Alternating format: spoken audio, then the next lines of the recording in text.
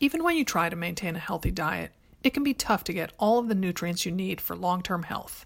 Care of makes it super easy and even fun to figure out what vitamins and supplements are best for your diet and lifestyle. Go to takecareof.com and take a short quiz to get your personalized vitamin recommendation. Use offer code AMR at checkout for 50% off your first month of vitamins.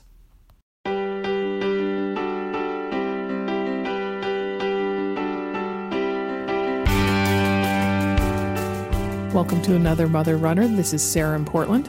And this is Dimity in Denver. Feeling all aligned. I just got back from Pilates. I'm feeling nice and tall. Oh, very nice. Very nice. Well, Dimity, I can't wait any longer because as I alluded earlier, I have news to tell you. And it's that we have a new member of the family. Yes. You got the kitty already. We got the kitty. Oh, my goodness. Oh my gosh. Wow. Wait, let me give the backstory here because and then you can tell me all about the kitty. Okay. Because Sarah is a very there are pet people in this world and there are non-animal people in this world, and Sarah falls definitely in the latter camp. And I'm not judging. I'm just saying that's where she falls. I own that. And, yeah. Yeah. So I mean, we'll go to these house parties and there'll be dogs, and I'll be loving on the dog, and Sarah's like, and like give it like a little like pinky pat and be like, okay, now go away. I don't want to see you anymore. And so anyway, yeah, I guess we talked about it on one pod. Yeah, I was about to say you have to own your role in it because you definitely, we talked about it on the podcast, but then you'd also on phone calls or even in person, you'd be like, Sarah, you need to think about your kids, okay? I really think a pet is an important part of their life and it can be really meaningful. And I, you were a little you were a little preachy, but it got through to me. So good. Well, no, I mean it's true. I mean there's something about, and again, I'm not judging people who don't have pets or don't want pets. But there's that unconditional love that comes from an animal that I don't think is replicated anywhere. I mean, you kind of try to give your kids that and your spouse that, but they get under your skin for sure more than 17,000 times a day. So yeah, I mean, it struck me. We got Mason. I told you that was the other big news. And I go read at Ben's class once a week. And so he gets to walk me to the office when I'm done. That's his treat because I came in. And every time he asked me, like, how was Mason? Has he chewed anything up today? Did he go in his cage okay? You can just tell. And they come home and they're like, oh, Mason, hi, Mason, and love on him. And, I just think that there's something, that connection is really, really special. And I mean, I love it too. I mean, I just love that I can say anything to my dogs and they understand because I'm saying it. And they take my side because I'm saying it. And to have that, opportunity, if it's something that you're entertaining and you were, I'll definitely rally for the animals anytime. So tell me about the kitty. So and I did a lot of research on it. I talked about it a lot on runs. Molly, my good buddy here that I run with often, she is a veterinarian, so she gave a lot of insider advice. And then Sheila, my partner that I talk about in the race prep chapter of Train Like a Mother, she has this cat that, oh my goodness, I just love her cat, Bo. And he was everything I wanted in a cat. He was friendly, he's a tabby, all this stuff. And so I was like, oh my gosh, you got it at the Humane Society? You can actually get a good cat at the Humane Society? I was so overjoyed by that. And so then she and I ran, I guess, a week and a half ago, and she gave me the long version, and that they had 2 cats during the summer that did not work out. She didn't know before she went to the Humane Society what the word feral meant. And so, so it wasn't a red flag when they told her that. So anyway, so I had, I own the fact that I am very specific and I know what I like and I know what I don't like. So, I had a dog when I was growing up and I loved Tucker. And so, but we had a cat, but I didn't really like that cat so much. And I'm not a cat person. And so I knew I had to be specific about what I wanted in a cat. So I wanted a tabby cat, either brown or gray. And based on Molly's advice, I wanted a male cat, neutered, obviously. And what, you're not going to start a kitten breeding farm? I'm not. I'm on board, but I'm not driving the train that much. And so, anyway, but then yesterday morning, Molly said, oh, kittens are typically born in the spring or early fall, so it's going to be tough to find a kitten now because we wanted to get a kitten for the kids for Christmas. And she's like, oh, that's going to be really tough. And I suddenly went into panic mode of, here, I don't know, a month ago, I didn't even want a cat. And now I'm like, what? I might not be able to get a cat right now. So anyway, kitty. Yeah. So Jack mobilized, and the Oregon Humane Society has their pets that can be adopted. They have them online. And so he found Miller, who is a boy, brown tabby, almost 3 months old, they think. And so he looked mighty cute. So I called and they said, yes, he was available. And we went out there and met him. We did not bring the kids because we didn't want to get their hearts up. They know nothing about this. They were all at sleepovers last night because there's no school this week. And so it is going to be an absolute and utter surprise / shock for them when they meet Miller a little later on today. So is Miller home with you yet? Yes, Miller is. Miller spent the night with us last night. Yes. So, did you let him sleep in your bed? No, because they give very specific instructions. They say, they being the Humane Society, they told us to put Miller in a small room like a bathroom and to close the door, and so that he gets used to his surroundings. And so we have him on the third floor bathroom, and which I was thinking of you with that shower, Dimity, because you were so pleased. Wait, have you checked on Miller, or have you just kind of quarantined him up? No, I've visited him a number of times today, but I was saying that I think of you with that shower because the first time you ever came to visit, it was off the then guest room, and you were so pleased because the shower head is so high up on the wall. But anyway, so, I visited Miller a bunch. I saw him this morning when I got up early to post on Facebook before I went to boot camp, and then came back and visited him again afterwards. And, I've spent quality time with him today. So he's mighty cute. He has a little kink in his tail that's like I guess a genetic or a little birth defect, but we love him just the same. And, yeah.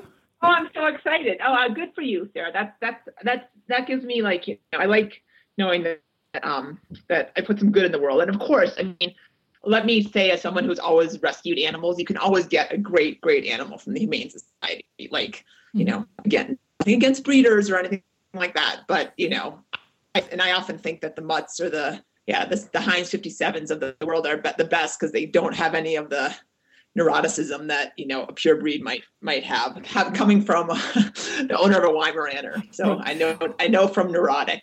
Well, so I have to say, Dimity, so you have an influence in a lot of mother runners' lives, and I want you to know that I think of you as two big instances of having big influences in my life, which is that I'm now a regular blood donor because you kind of got on me for that, and then now I didn't get on you for that. Well, it converted me to being a blood donor. I'm trying to give you a compliment, Dimity. So. No, I know, but I don't want to make it sound like I gave you crap for not donating blood. And now I definitely, one of my first thoughts last night after we brought the cat home, I was like, I can't wait to tell Dimity and I'll get to spring it on her on the podcast. So I'm very proud of you, Sarah. Very good. Very good. Yeah. Meow. Yeah. Oh, I can't wait. Well, the picture's got to lead. The picture's got to be on the, I need a pic of Miller ASAP. Okay. Jack took a very cute one. It is mighty tough to take a picture of a kitten. He just was all, checking everything out. So Jack got a very good picture that we texted to a couple people last night. So awesome. Yes. So anyway, but let's go to introducing our guest. We are not here to talk about cats today. We are here to talk about sports nutrition. And we have Cassie Dimmick, who is a sports dietitian and certified running coach, as well as a mother runner and a Boston qualifier. And she lives in Springfield, Missouri. And you were the one who suggested that she be on the podcast because you've interviewed her a few times for magazine articles, right? Yeah.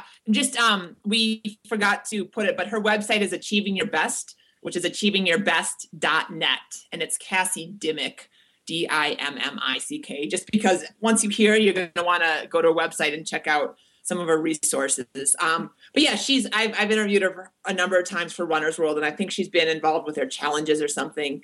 And every time I talk to her, because sports nutrition can be a little a little repetitive. And every time I talk to her, she's got a new take or a new idea or a new study that just came out. And it's just, she keeps things fresh. And she knows, she knows the mother runner tribe. I mean, she's got 2 kids. She's a super talented runner. I mean, she is one of us, except for that she probably eats a lot better than we do. And probably runs a little faster. But, well, great. Yeah. Well, let's bring Cassie on. So, Cassie, we love that you're a mother runner. I mean, when Dimity suggested that we have you on as a guest, I'm not sure she knew that. How old are your kids? I have a 9-year-old daughter and a 4-year-old daughter. Oh, nice. Nice. Are they both in school or? One's in pre-K, the younger one, and my older one is in 3rd grade. So and then looking over your site, we saw that after you became a pro at sports nutrition and as a running coach, that's when you put what you know to personal use and you cut 45 minutes off your marathon time, which is just astonishing. And you qualified for the Boston Marathon. So congratulations on that. What would you say are the 3 changes or improvements that you made that made the biggest differences for you? The biggest difference was my daily eating. I started thinking about food as fuel. And I think, as I was raised and as I grew up as a female, I always felt like food wasn't the enemy, but it was something that I tried not to eat too much of. I didn't think of it as fuel for my body. And whenever I changed my philosophy and knew I needed to eat at certain times to feel good and support what I was doing for my running, that made a huge difference in my energy level, my recovery, and how I performed as well. So that was the number one thing. And then secondly was getting my racing fluid and fuel down where I knew exactly what my body needed. And I was able to, give myself the fluid it needed and the fuel during the race. So I was able to finish strong because I'm a really strong finisher in the race. So, and I think part of that's because I actually, have my regimen that I do. I train with it and I do it during races. So I got that all figured out. And then the last thing was the running coaching. I started running more during the week and I actually slowed down a little bit because I could run fast, but I think I was trying to do my fastest time on all my runs and I didn't have a whole lot of time to run. So I actually started doing a little bit longer runs during the week, slowing down and having some specific targeted runs to run faster during the week, but it wasn't every run. So that helped me as well. So how long have you been a sports nutritionist and how long have you, or sports dietitian, excuse me, and how long have you been a running coach, Cass? So I've been a sports dietitian for about 9 years now. So it's been a little while. And so, or actually 10, I take that back. It's been about 10 years. And then I've been a running coach for about 7 years. Mm-hmm. So I, started doing the sports nutrition road before I did the running coach road. I wasn't a runner. I was never an athlete. I just thought it was really fun to work with athletes. I love them as clients and I always wanted to be an athlete, but I was kind of the slow kid. Nobody picked for anything in school. And, and so we know that story. We like that story around here. Yeah. So, and I never knew I could really do anything. And so, but I'm a really hard worker and, I'm persistent. And so I think it was really fun for me to actually be good at something and be able to work hard and accomplish something that I never thought that I could do. So, but it's been about 10 years, I'd say. Awesome. And I'm just curious. So, when you work with your clients, say I came to you, like, I want some running, I want you to coach me for running. Will you also give me nutrition advice or is that like a separate package? It is a separate package. I always, I'll talk to anybody on the street that'll listen to me about nutrition, but so I always give some help to anybody I'm talking to with running or, even I'm also a personal trainer. So I do weight training as well with clients and I'm always talking to them about nutrition. But for me to sit down and do a specific plan, which is what I like to do, and I do different plans for different days, whether they do longer runs or shorter runs, all of that specific detail, it's a separate plan for that. Mm-hmm. And are most of your clients kind of high level, trying to qualify for Boston or doing an Ironman, or do you have do you think there is something that beginners or just starting out runners can gain, and do you work with people like that? So absolutely. That's the people I think that I help the most because they, I would say are more open-minded and they don't have their routine already set. But I have people that have never run before and are just starting out and say they're, a new mom and they're trying to get back into shape and think it'd be fun to do their first 5K, all the way up to someone who's trying to qualify for the Olympic trials, so it's just, and everything in between. So I like working with everyone and I feel like, I can help everyone at whatever level they are, but especially those newbies, it's fun to work with. And I really enjoy it because they get so excited, because I remember that whenever I first started out doing stuff, you could really tell a difference with the nutrition and the running at the beginning. So what do you tell them, the whatever level the runner they are? I mean, what do you think are some of the best foods for fueling runners? What the best food really is going to be, it depends on the timing, but before workouts, I tell them to focus on carbs. And I think a lot of people these days are, and especially a few years ago, were scared of carbs and women who are watching their calories. And I know a lot of my clients are trying to run so they can lose some body fat. And so, a lot of people want to run just for fun and they're happy where they are as far as body fat goes. But I'd say that 90% of the people I work with are not in that situation. And so, everyone wants to get a little bit leaner for the most part that I work with. So they're looking at counting calories and trying to decrease what they're eating. And I tell the majority of them that they need to eat more, which is kind of a fun part of my job as well. But, the carbs are important and not overdoing it, but actually having some before you go out and run so your body's metabolism works well and your body burns fat as a fuel. So that before and then afterwards, a lot of people don't eat anything, especially moms. We go, we run, we get our kids ready for school, we drop them off, we go, if we go to work, we do whatever we're doing. And then we say, oh, it's noon and I haven't eaten anything, So just trying to get a schedule and making sure that they take time for themselves, but eating, carbs and protein after a workout is just as important as what you're doing before too. So. Well, so this is kind of a little bit of a tangent, but, that whole paleo clean eating, no wheat thing is kind of big right now. And I've done it. This is Dimity, and I've done it a little bit. And I'm just curious, what's your take on it? Do you feel like runners can get the right kind of energy and get that glycogen conversion with, eating like quinoa and brown rice and, staying away from what we typically think of as carbs? Right. Well, that's a great question. And I have a lot of questions about paleo. And there's actually a paleo diet for endurance athletes that's totally different from the regular paleo diet. I don't think that paleo in general is a good diet for endurance runners. It's just research shows that we need carbs and you use carbs whenever you're burning body fat. And so you need to take those in. And I went to a lecture at a sports nutrition conference in Chicago, and they talked about this and, kind of training high or training low and then eating carbs right before your race. And then you're ready to go for your race and you're glycogen depleted most of the time, which is what paleo is. But really, whenever you do that, injury rate is higher, sickness rate is higher, and you don't get that much better performance whenever you train that way. And it's a lot harder whenever you're glycogen depleted to go out there and run. So I do not recommend paleo. I think it has some great things that it says and gets people to do. Someone who's going from a McDonald's diet and goes on paleo is going to have a health benefit, But Sure. But I think that, in paleo, they don't recommend that you eat quinoa. They don't recommend that you eat brown rice. They don't recommend that you eat any kind of wheat products.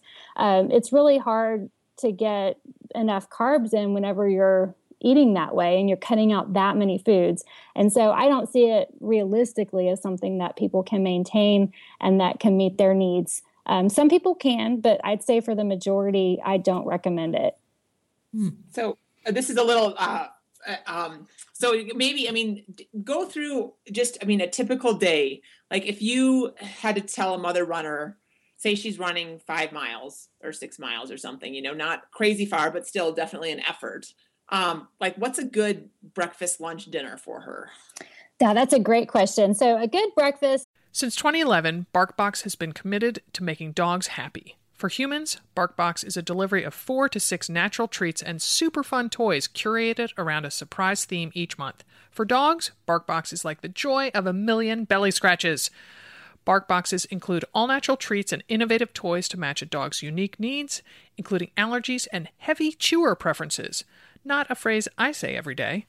Dimity's dog Mason, an energetic Weimaraner, is eagerly awaiting his first BarkBox. Dimity let BarkBox know the breed, size, and even name of her dog, as well as the all-important chewing preferences. And now, on the 15th of each month, a new box will get shipped to Mason. Each monthly box is themed, like Country Fair or Brooklyn Hipster, with new and unique toys to keep dogs engaged, interested, and happy. If your pooch doesn't like something in the box, BarkBox promises to send something they'll love, for free, because BarkBox is all about dog happiness. Choose a plan. 1, 6, or 12-month plans are available. Cancel anytime. Free shipping in the continental U.S. For a free extra month when you subscribe to a 6 or 12-month plan of BarkBox, visit barkbox.com/AMR. That's barkbox.com/AMR. Woof! Thanks to Storyworth for supporting our podcast. Storyworth is a subscription service started by a fellow who wanted families to be able to share their memories and anecdotes with each other. Here's how it works. Purchase a Storyworth subscription for someone you love, and each week, Storyworth sends that loved one an email with a question about his or her life. The person either replies with his or her story via email or records it by phone by calling a Storyworth number. After a year, the stories are bound in a lovely hardcover keepsake book. My husband Jack and I gifted Storyworth to his dad, and we're especially looking forward to hearing his tales about going to medical school in Dublin, Ireland, which is where Jack was born and spent the first 4 years of his life. Then we'll share the book with Jack's siblings. For $20 off, visit storyworth.com/AMR when you subscribe. That's storyworth.com/AMR.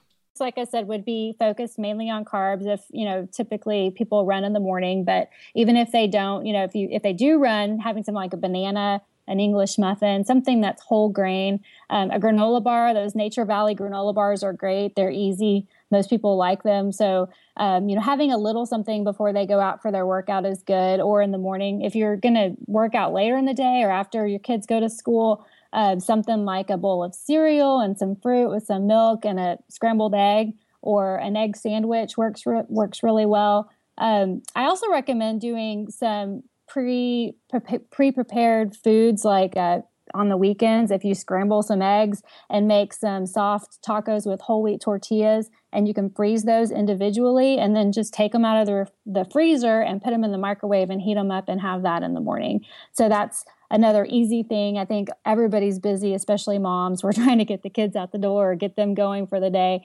So something that's quick and easy is good. Oatmeal also makes a great breakfast. And then for lunch, having something that is lighter for most people works well, something that has a lot of veggies. I usually recommend 6 servings of vegetables a day. So that means you need to get about 3 servings at lunch, which would be like a large salad with some lean protein. Salmon is really good, chicken, shrimp, that kind of stuff. And then, or tuna, those are all good protein sources. Have that on a salad with some beans or a side of a whole grain English muffin or whole wheat crackers. And some fruit. That's a great lunch. And then dinner, something, again, that's going to be mainly focused on veggies, some whole grains like quinoa, brown rice, whole wheat pasta, nice salad, or some steamed broccoli. I like for people to get some cooked and some raw veggies every day, since the nutrient availability is different depending on whether it's cooked or raw. And then some nice healthy fat in there like olive oil and some chicken or salmon or some other lean protein like that. Oh, now I'm hungry. We shouldn't have recorded this right before lunch. I should have eaten something. This is a total tangent, but you talking about the fruits and vegetable servings. So I am a creature of habit, and I have the same breakfast every morning, and it's a smoothie, and it's the recipes and train like a mother. And I always wondered, does somehow like smashing them up in a blender change the nutrients or delete the nutrients, or does it make them easier to obtain because they're kind of like pre-chewed? Right. Yeah, that's a great question. It doesn't really change them, except it does, like pre-chew them, like you said. And so you're still getting all of those nutrients in, and you're absorbing them more quickly. So smoothies are great, around a workout, especially after a workout or before a workout.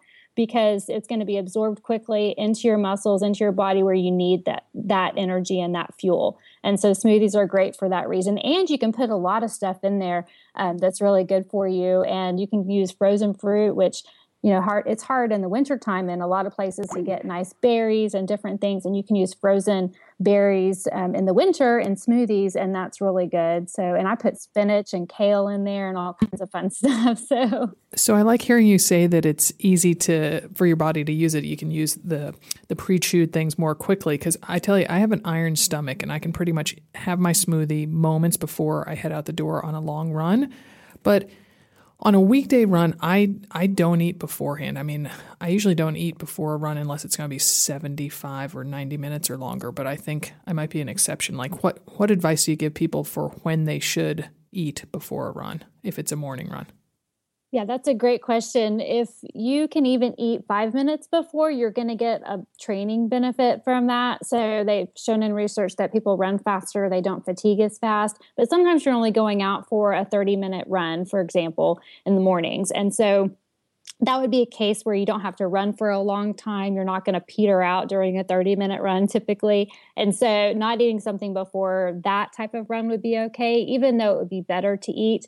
So that's where I would say if you can eat 5 to 30 minutes before, you would get a benefit. And you could have something as small as, I recommend one of those little applesauce cups that our kids eat. And so, the no sugar added applesauce, and that just gives you 50 calories. It gets you going. It gets your fat metabolism going and makes your body comfortable with what you're doing. I see so many women that go out and they don't fuel themselves well, and that causes your body just to hang on to body fat. And whenever they start eating and fueling correctly, they get leaner with eating more calories. So it's pretty amazing. I read all about that in research, but it really does work.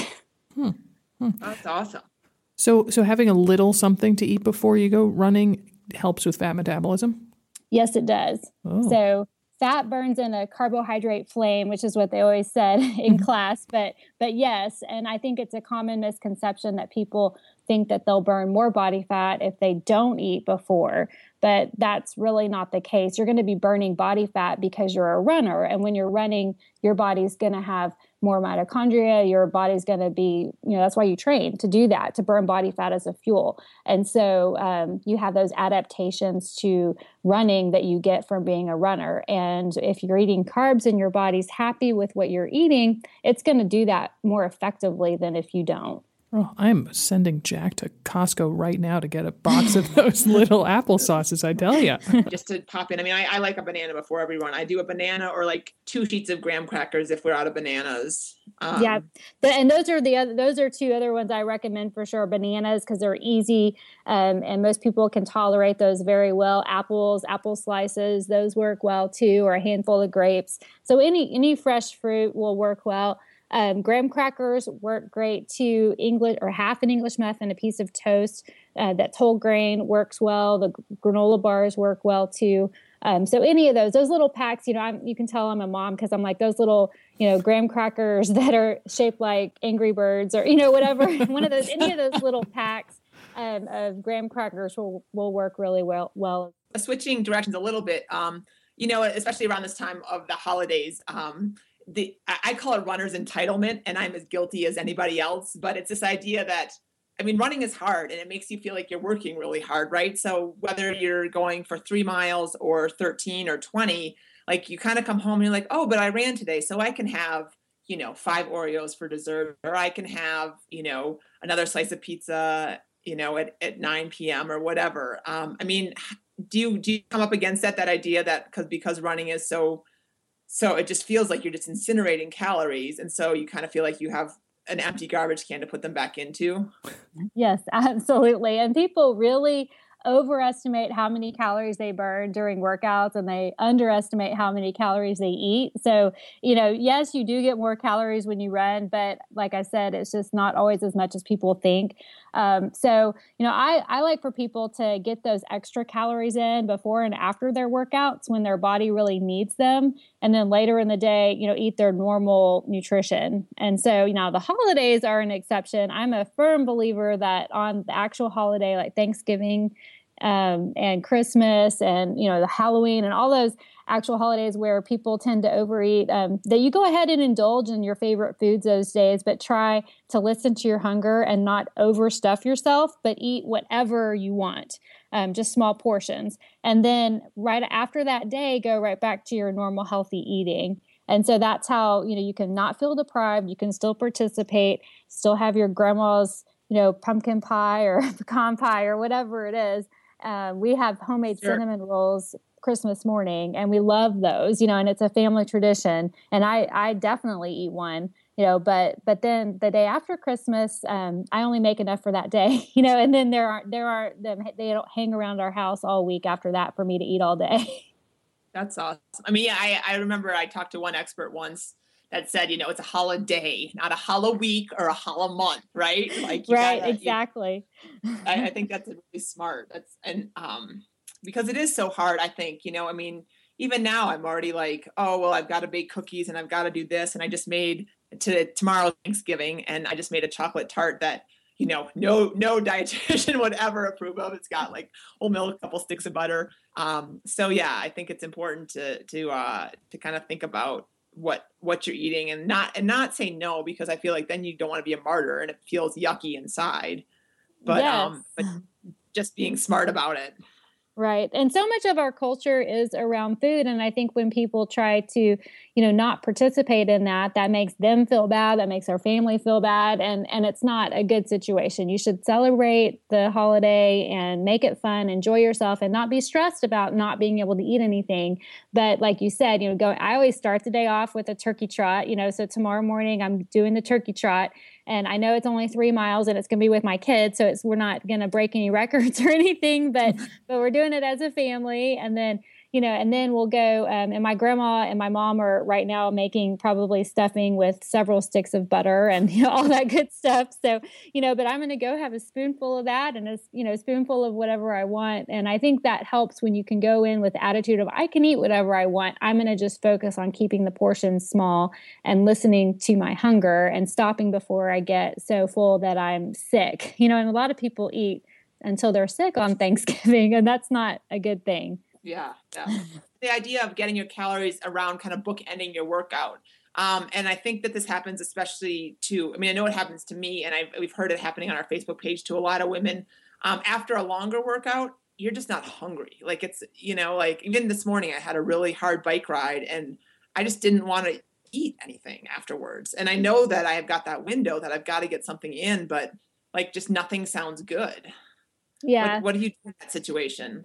Well, I try to get people to drink something if they can, and that's where the smoothies come in, or have small frequent snacks every 2 hours if they can't get a smoothie in, because sometimes smoothies can be filling as well. And so focus on having something with a little bit of protein and a little bit of carbs. Like, for example, right after you finish your workout, if you can eat one vanilla Greek yogurt. And then 2 hours later, have some graham crackers with some peanut butter and a piece of fruit. And, I think if sometimes if you're not thinking about having a huge meal, it's not as daunting and you can fit something in, and then a lot of it is just because you're not used to eating anything. And I've worked with a lot of people where we start off really small, where even it's just, one graham cracker sheet right after they work out. And then, we'll go and increase it a little bit each week until they can stomach a little bit more food, because that recovery time is so important for building muscle, increasing your glycogen stores, recovering, all of those things, and having a good workout your next workout. So I really try to focus on getting people. I haven't worked with anyone that really couldn't work something in, in there somehow. Mm-hmm. And kind of working off that queasy feeling theme, I used to have the problem, I guess it was last year, after every half marathon I'd throw up, and not right at the finish line. So I remember walking back to the car one time here in Portland and just having to go over to some bushes and hurl. And so, I mean, what causes that? And is there anything I can do about it? It's stopped, thankfully, but I got kind of worried about it for a while.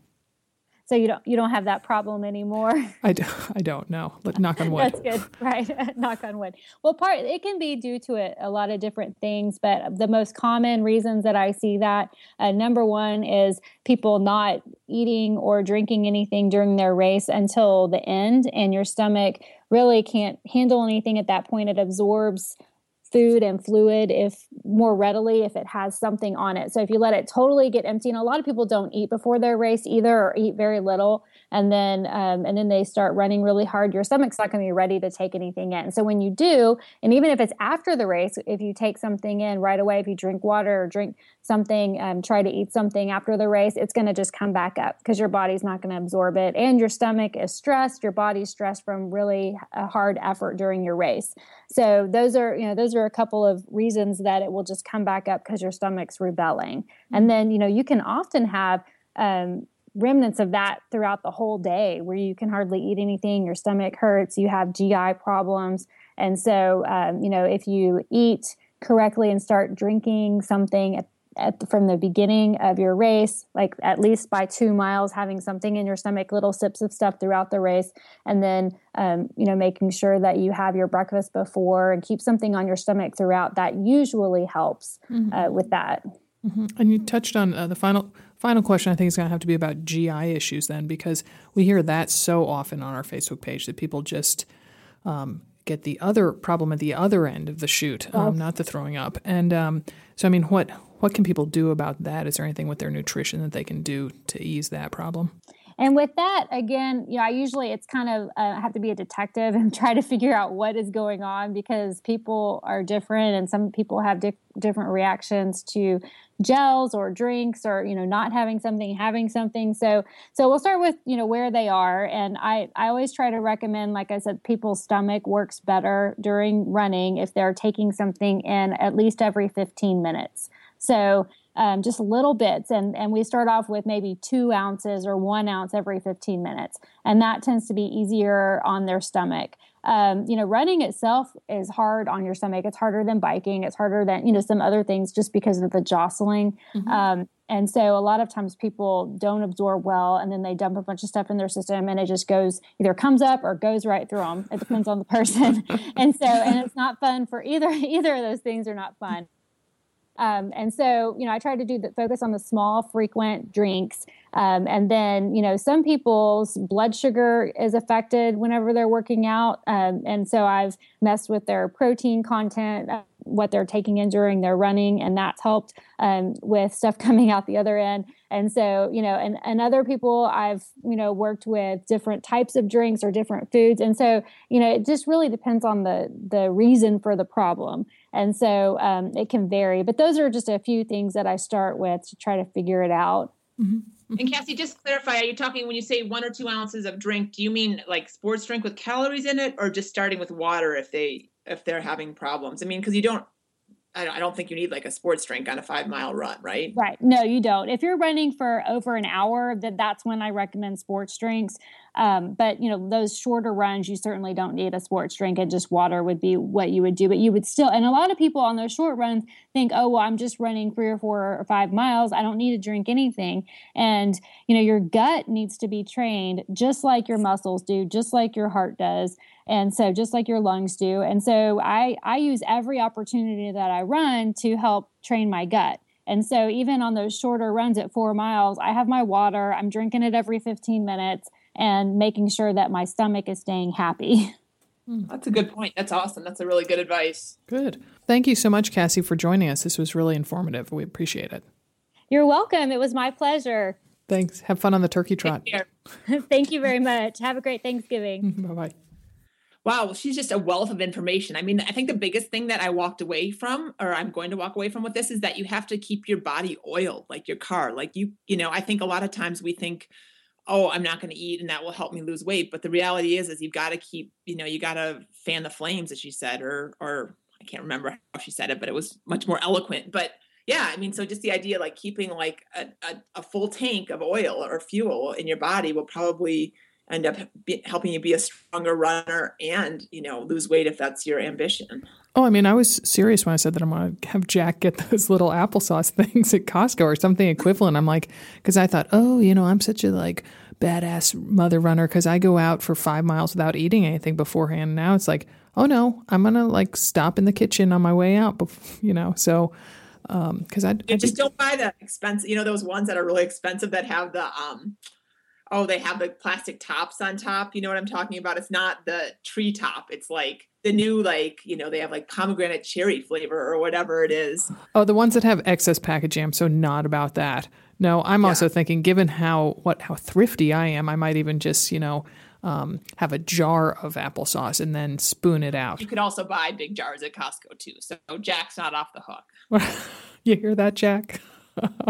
So anyway, well, that brings us to the end of our episode. And if you want more of this chit chat, join us on our Facebook page, Run Like a Mother, the book, on our website, anothermotherrunner.com. We're tweeting it up at SBS on the Run and at Dimity on the Run.